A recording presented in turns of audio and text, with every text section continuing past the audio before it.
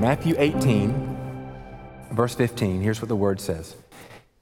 If your brother sins against you, go and tell his fault between you and him alone. If he listens to you, you have gained your brother. But if he does not listen, take one or two others along with you, that every charge may be established by the evidence of 2 or 3 witnesses. If he refuses to listen to them, tell it to the church.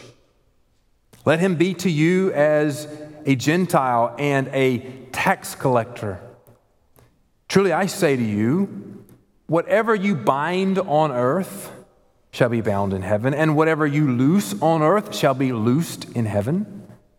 Again, I say to you, if 2 of you agree on earth about anything they ask, it will be done for them by my Father in heaven. For where 2 or 3 are gathered in my name, there am I among them. So today's sermon is on church discipline. Church discipline is a subject that makes many of us, if not all of us, a little uncomfortable. And I think that is for a couple of reasons.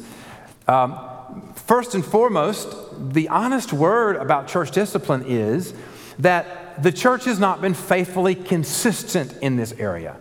And so when I use that word, it means different things to different people. You may have experienced it differently. You may not have experienced it at all. And so that lack of clarity, that lack of being specifically understood creates an opportunity for being uncomfortable. Certainly it is true that some have used church discipline as a cover for abuse. And if you are aware of that, certainly if you have experienced that, any discussion here may make you very uncomfortable.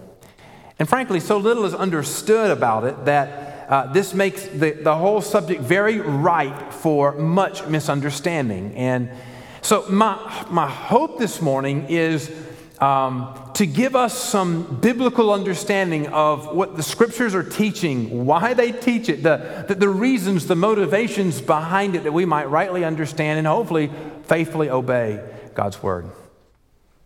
Regardless of how uncomfortable this passage may cause us to be, I think we must reckon with the fact that this is the teaching of Jesus. I mean, we have some options here. We could ignore it, couldn't we? We could read right past it and go, well, this was for first century, but not for our century. We could say, well, that's interesting. Maybe we ought to think on it and discuss it, dialogue about it. Or we can just dive into it. Let us be comfortable with being uncomfortable. Let us be okay with saying, here's what the Bible teaches. We recognize we're not fully there, but we want to be there. So that's my heart today. My heart is not to condemn, it's not to beat the church over the head with this, but my heart is to faithfully declare, this is what the Word says. And where we don't line up with the Word, it's not the Word's fault, it's ours. We need to be the one that moves, not the Word moving toward us. And so with that in mind, here's how I want to walk through this passage and really want to think about how this passage defines the church. Defines the church in our testimony. So to understand this passage, we must understand that there is a defined group of the church. We have to know who's in and who's out of the church. Secondly, it is a defined relationship that we know who we are and whose we are. And then we are defined by the presence of the living God. That changes how we relate to Him and how we relate to one another. But let's begin with being a defined group. Look in the very first few words of verse 15. Jesus starts this with a hypothetical question. If your brother. Now, before you can go any further in the passage, we have to understand, if we're to understand how to work this passage and this teaching of this passage into our lives, we must define who is and who is not a brother. We have to understand who is and who is not a brother. The most basic starting point to understanding church discipline is to understand this is an issue that is only for the church. So Jesus begins with the question, if your brother sins against you, not your neighbor, not your boss, not your employee, not your friend, if your brother sins against you. Before you can consider any issue of church discipline, you have to determine who is it that is my brother and my sister. Here Jesus is referring to those who have their kinship in their relationship to God the Father. If you are a child of God, then others who are also children of God are your brother and your sisters. Now, we sometimes use those terms, those references, brother and sister, to greet someone with whom we share a common interest or something other than faith in Jesus. But Jesus uses this term in the very technical sense of a brother or a sister as children of God. Now, I have some very close friends who have been, through the years, even before I was born, their families and my family have been really, really close. And so those of us who are about the same age, growing up together with our families being so close, when I talk about them, when I think about them, I'll sometimes say, they're like a sister to me. They're like a brother to me. They're that close to me. And that's wonderful. I have enjoyed those relationships. They've been sweet to me. But I'm going to tell you something. When the blessings or the responsibilities of kinship family come due, those precious people, though as close as they may be, will not be blessed and will not be burdened by the responsibilities of family. They're close like a brother, like a sister, but they're not my brother or my sister. When the inheritance comes, they don't get to get in that line. Amen? And when the difficulties of families come, taking care of ailing parents and those sort of things, they don't have responsibilities there. Because they're not a brother, they're not a sister, as close as they may be. Knowing who is and is not a brother or sister in Christ is foundational to church discipline. We have relationship with one another through our relationship with our Father in heaven. That is the first order of relationship. If your brother sins against you. Now, the second thing he says there, if your brother sins against you. So you have to know who is and is not a brother, but you also have to know what is and is not sin. So it is always important to define words, but it may be especially important in our day. You and I live in a day when much social pressure is exerted on to attempt to create a world where each individual can avoid anything that might offend them, that might upset them, or cause them any emotional stress. You hear it all over the place. And with our words speaking to one another, we speak very cautiously these days in an attempt not to cause anyone offense. Even the definition of what offends has changed. No longer is it about being unfair or making an untrue attack on a character or action of someone. Today, it can simply be disagreeing with someone's decision or behavior. So someone may be doing something that is wrong, that is wicked, that is sinful. And if you say to them, that is wrong, that is wicked, that is sinful, they may say back to you, that's offensive to me. How dare you say that? And in the cultural context, in the public square context, there is a lot of pressure on you to back up on that and say, you just need to keep your mouth shut. Don't say those things. It will hurt their feelings. But dear friends, sin, by definition, is disobeying the word of God. And to sin against another brother or sister is to act toward another in such a way that is in disobedience to the Lord. Verse 16 is a recognition that to this is not, it's not always easy to judge this. So Jesus says, listen, you go and you confront your brother about a sin. They won't listen to you. Then you go get another or two more people and go with you. And notice what he says. He instructs that the multiple witnesses are required so that they might hear the evidence to make sure that what is being accused is really what it is. It truly is sin. Now, this is an Old Testament principle. We find that all through the Scripture, that for an accusation to have merit, to have charge, to have standing, it had to be more than just an accusation of one. It needed to have 2 or 3 witnesses. In other words, church discipline is not dependent on what one person feels or thinks, but on the counsel and the wisdom of the church that is established by the evidence thereof. The counsel and the wisdom of the church must seek to define and recognize one when one has truly sinned against another. We have to know who is and is not a brother, and we have to know what is and what is not sin. Amen. And we have to know who is and who is not in fellowship. Now there's two things. There's a positive and there's a negative in these first few verses. Jesus says, if you go to your brother and you're able to restore the relationship, he says, you've won a brother. But you go to the other extreme, he won't listen to you individually, won't listen to the two or three, take it to the church, and then he says you're to treat them like a tax gatherer, like a Gentile. In other words, they are to be completely separated from the fellowship of the church. This is a defined group in the who is and is not a brother, what is and what is not sin, and who is out of fellowship with the church. So if a personal conversation doesn't resolve the issue, you go with two or three, and then you take it to the church. This third step assumes that all those involved are part of the same church. There's an assumption here. Because when they put out of the fellowship of the church, we're assuming that all those who have interacted before are in the church. In other words, you're not going to your neighbor and doing this who's not a member of the church. You're not bringing in people that you work with to deal with somebody within the church. No, these are church people dealing with church people because they're concerned about the fellowship of the church.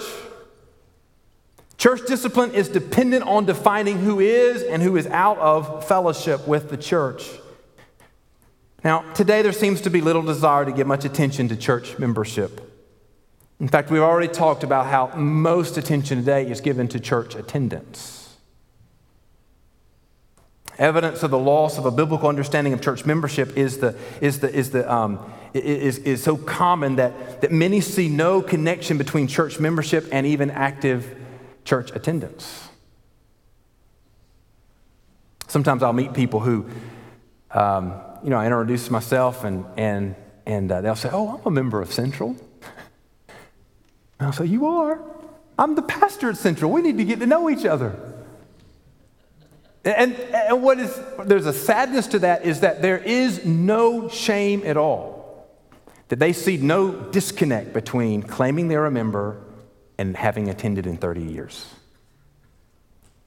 They may have their name on the roll. I don't doubt that. But if you haven't attended in 30 years, you're not in fellowship with the church. Church membership is not simply having your name on a list. Church membership is about identifying those who are in fellowship with one another through Christ. Church discipline is confined to the church.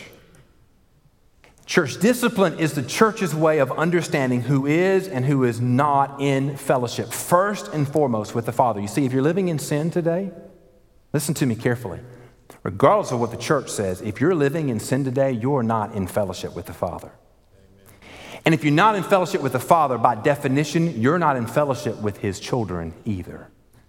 And so when Jesus says if he won't repent, if he won't turn from his sin after meeting with you individually or meeting with the group, then bring it to the church. Let the church affirm what is already happening, what has already happened. This brother is sinning against the living God. He's not in fellowship with the Father. Therefore, he's not in fellowship with the church. Let us testify. Let us define what that is so that he might be put out of fellowship to testify what has already happened in his life before the Father and with the church. Church discipline is the church's way of understanding who is and who is not in fellowship. It must begin with a defined group. Secondly, it is motivated out of a very defined relationship. So, thinking about church discipline, maybe what pushes back against this is the unpleasantries of it. Nobody likes experiencing it. Nobody likes doing it. So why would we do it? I think there's some motivations behind this, and they're all relational driven. So listen to me here. First of all, we are motivated by a desire to be in fellowship. So the motivation of church discipline is not to see how many people we can kick out of the church. If that's where you start from, you have started from the wrong position.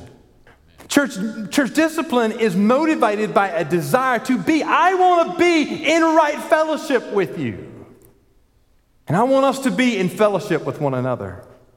The honest confession about church discipline is that in part it has fallen out of favor because nobody enjoys it. No one being disciplined enjoys it, and no one exercising discipline enjoys it. The hope would be that the faithful church would pursue discipline out of a desire to be obedient to God. I would hope that's where we start. But beyond obedience, we must pursue church discipline because we are motivated by fellowship, desiring that we would be in right, active fellowship with one another.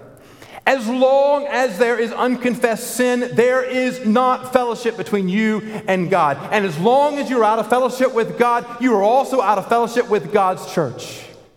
You know, the reality is you understand this in a practical sense, that you cannot be at war with my wife and best friends with me. That's just not going to happen. You can't hate my children and expect to be invited into my home for dinner. Those two things are in contrast. If you hate part of my family, you and I are not going to be buddies and friends. Church discipline defends the fellowship. Church discipline protects the fellowship. Church discipline is motivated by the fellowship, by desiring right fellowship with one another. Do you desire to walk in biblical, faithful, precious, God-honoring fellowship with one another? I hope you do. Motivated by desire to be in fellowship. Secondly, motivated by restoration, not accusation. This is the key one. There are some who enjoy, I hope you're not one of these people. There are some who enjoy accusing and condemning others. If you work with one of these folks, if you're related to one of these folks, God bless you.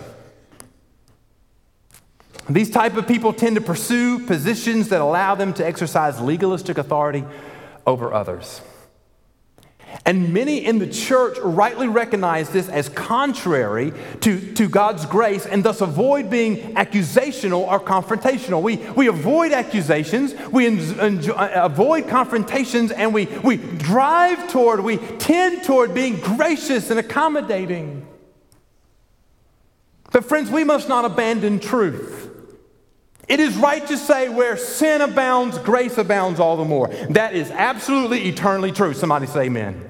But before you can know the abounding grace of God, you must recognize the abounding reality of sin in your life. No one who's ignored sin will ever know the grace of God in their life. A church that will not declare sin will not know the grace of God extended to them.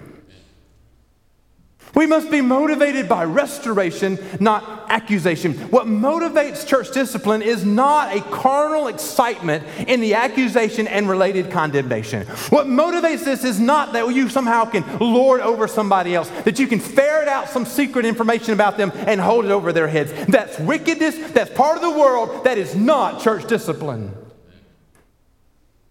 The sad truth is that too often we are willing to let a brother or sister remain in their sin rather than see them restored to a right relationship with God and His church. Oh, dear friends, we must see this motivation to restore. Look in verse 15.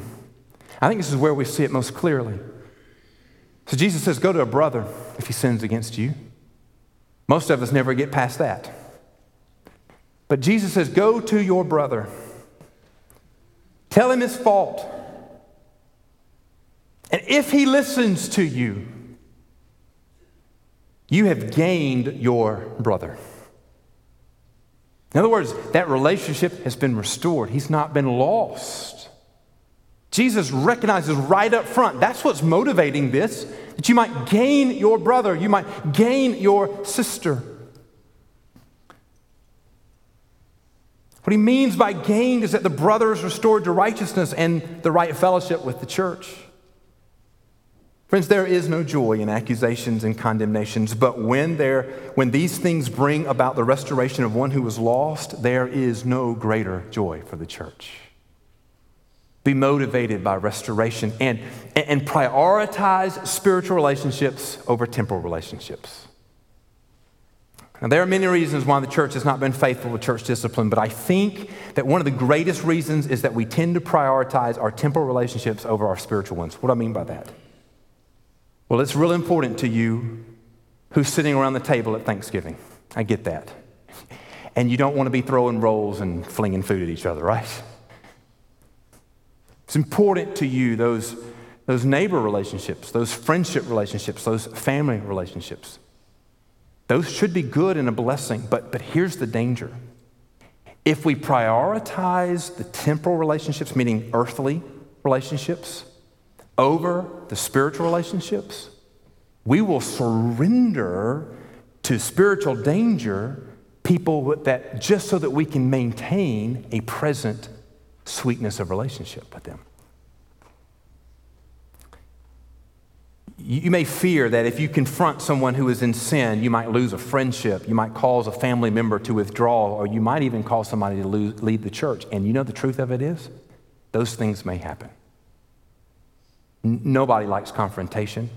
And when you confront someone over sin, they are having to deal with the question, are they going to repent or are they not? And if they're not going to repent, that tends to mean they reject you and reject anything that's going to call them out on their issue of sin. These worries are not without cause. But friends, our priority must be more for spiritual relationships than for temporal. This means that we must be willing to risk losing a temporal relationship for the protection of and the restoration of spiritual relationships. I think this is a testimony of love. To care more about someone's eternity than somebody's present. Did you hear me?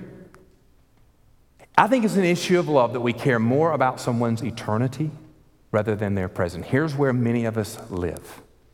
We'd rather have a pleasant Thanksgiving meal than deal with the brother or the sister, the cousin, the friend who we know is living in open rebellion before God and reaping the consequences of that.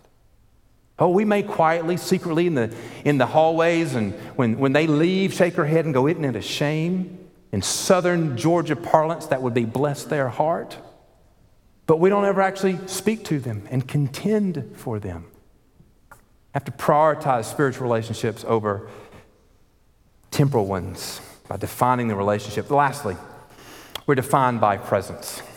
So when you read this passage, I suspect that if you've ever quoted it or studied it, you have separated verses 15 through 17 from 18, 19, and 20. I think, though, these two things go together. So Jesus gives this practical teaching. A brother or sister sins against you, you go to them. If they don't respond in repentance and obedience, then bring two or more to affirm that the accusation is true, to hopefully draw them back to a relationship. If even then they choose to live in rebellious sin, they're confirming the fact that they know that they're living in sin, they're choosing to stay in sin and being disconnected from the fellowship of God and the fellowship of the church. Then bring that to the church, that publicly it can be defined this person is out of fellowship with the church, and treat them like they are not a part of the church, like they're a Gentile or a tax collector. Then Jesus says, whatever you bind on earth shall be bound in heaven. That should sound familiar because Jesus said that in chapter 16, and I preached that passage last Sunday. He says, whatever you bound in heaven will be bound on earth. Whatever you loose on earth shall be loosed in heaven. And verse 19, and again I say to you, if two of you agree on earth about anything they ask, it shall be done for them by my Father in heaven. For where two or three are gathered in my name, there I am among them. This is what I think Jesus is getting at, is that the church, and particularly church discipline, is defined by the presence of God. So two very simple ideas here that I think will help you understand this. What the church affirms, sets loose. What the church affirms is a testimony to the pleasure of God. And what the church binds, condemns, is a testimony to the condemnation of God. So first with the affirmation of God, or the affirmation of the church to the pleasure of God. I preached this last week from Matthew chapter 16. And in those verses, Matthew recorded Jesus saying almost the same thing that's recorded here in chapter 18. Here, Jesus is connecting the church's faithfulness to exercise church discipline with its testimony to what God loves and with what God hates.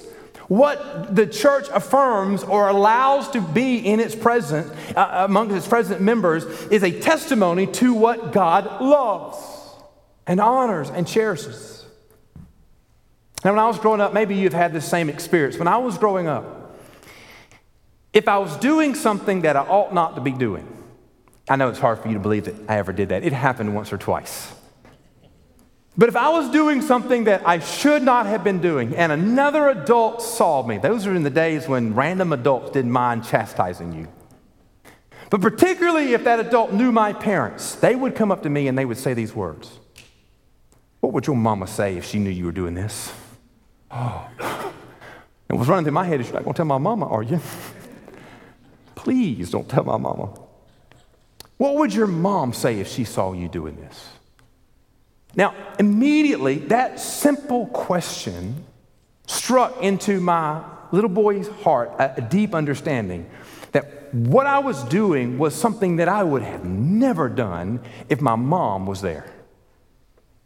My mom would not have been happy. She would not have been pleased.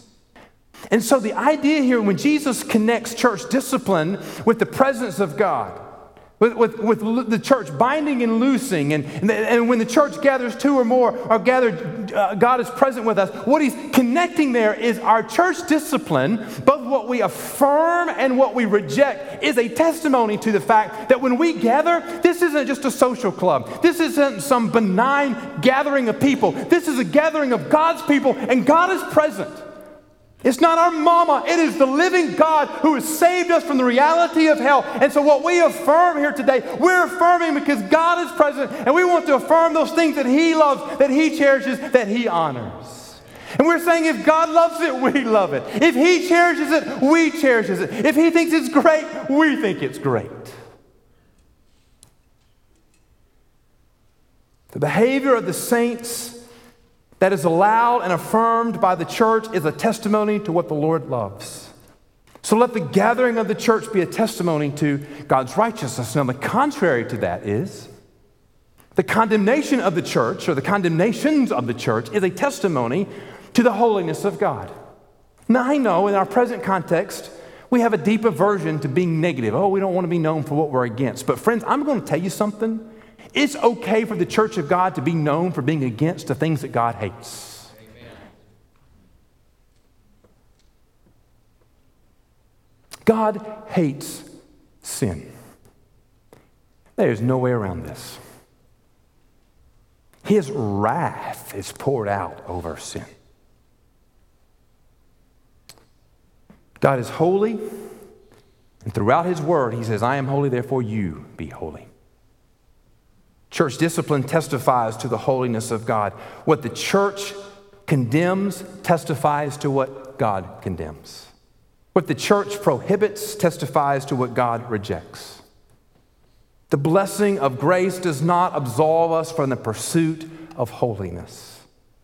Friends, let the gathering of the church be a testimony to the holiness of God. He is present. Now, I'm personally deeply thankful for those people in my life who have been brave enough, bold enough to confront me on issues of sin. I'm not saying I enjoyed it in the moment, but I'm saying when I look back on it now, oh, how precious those moments are and how deeply I love those people for what they did. Risk and reward drives much of our decisions, and I don't think it's any different here in the context of church discipline. Many of us have said when we think about church discipline that the risks are greater than the rewards. But I think, friends, that is not true. There have been moments in my life when I was planning to go and confront a brother on an issue of known sin. And I wish I could tell you that as I prepared for those moments, I went in bold and proud and stood up in his face and just bowed up. But I'm going to tell you something. A lot of those experiences, I was absolutely physically sick to my stomach. There's one man in my church in Adel, and he had actually moved right before, taking a job around the Atlanta area, and I drove up there. I had 4.5 something hours to think about what was coming in that meeting, sick the whole way there.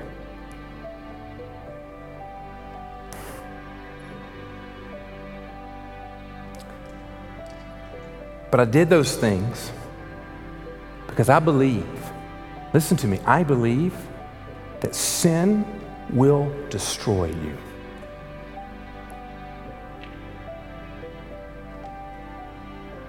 And if I'm to have any true claim at all for love and compassion, then how in the world can I knowingly let one be destroyed by sin without doing everything in my power to contend for them? I wish, oh, I wish that the majority of those times that I've had to go and confront someone over sin, when I confronted them, they said to me, "Oh, you are so right. I repent. Let us be restored to the Lord and with one another." But I'll tell you something, the true, honest answer is, most of them have looked me in the eyeball and said, "I know what I'm doing is wrong, but I'm going to do it anyway." Now listen to me carefully on this next part. The worthiness of a fight or something does not come from the outcome of the fight. Listen to me. The worthiness of a fight does not come from the outcome, winning or losing. The value or the worthiness of a fight comes from the value of what could be lost. There are some things that are worth giving your life to whether you lose or not.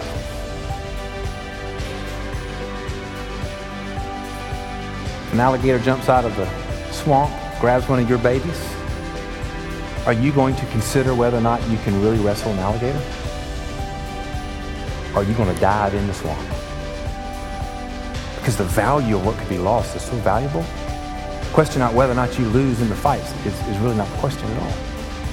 I'm diving in. So would you. When we think about church discipline, friends, when we think about contending for the righteousness of brothers and sisters, don't give up on your brothers and sisters without a fight. Don't let them march toward the destruction of hell without you standing in their way. Speak truth into their lives. Contend for their restoration. And honor the testimony of the church.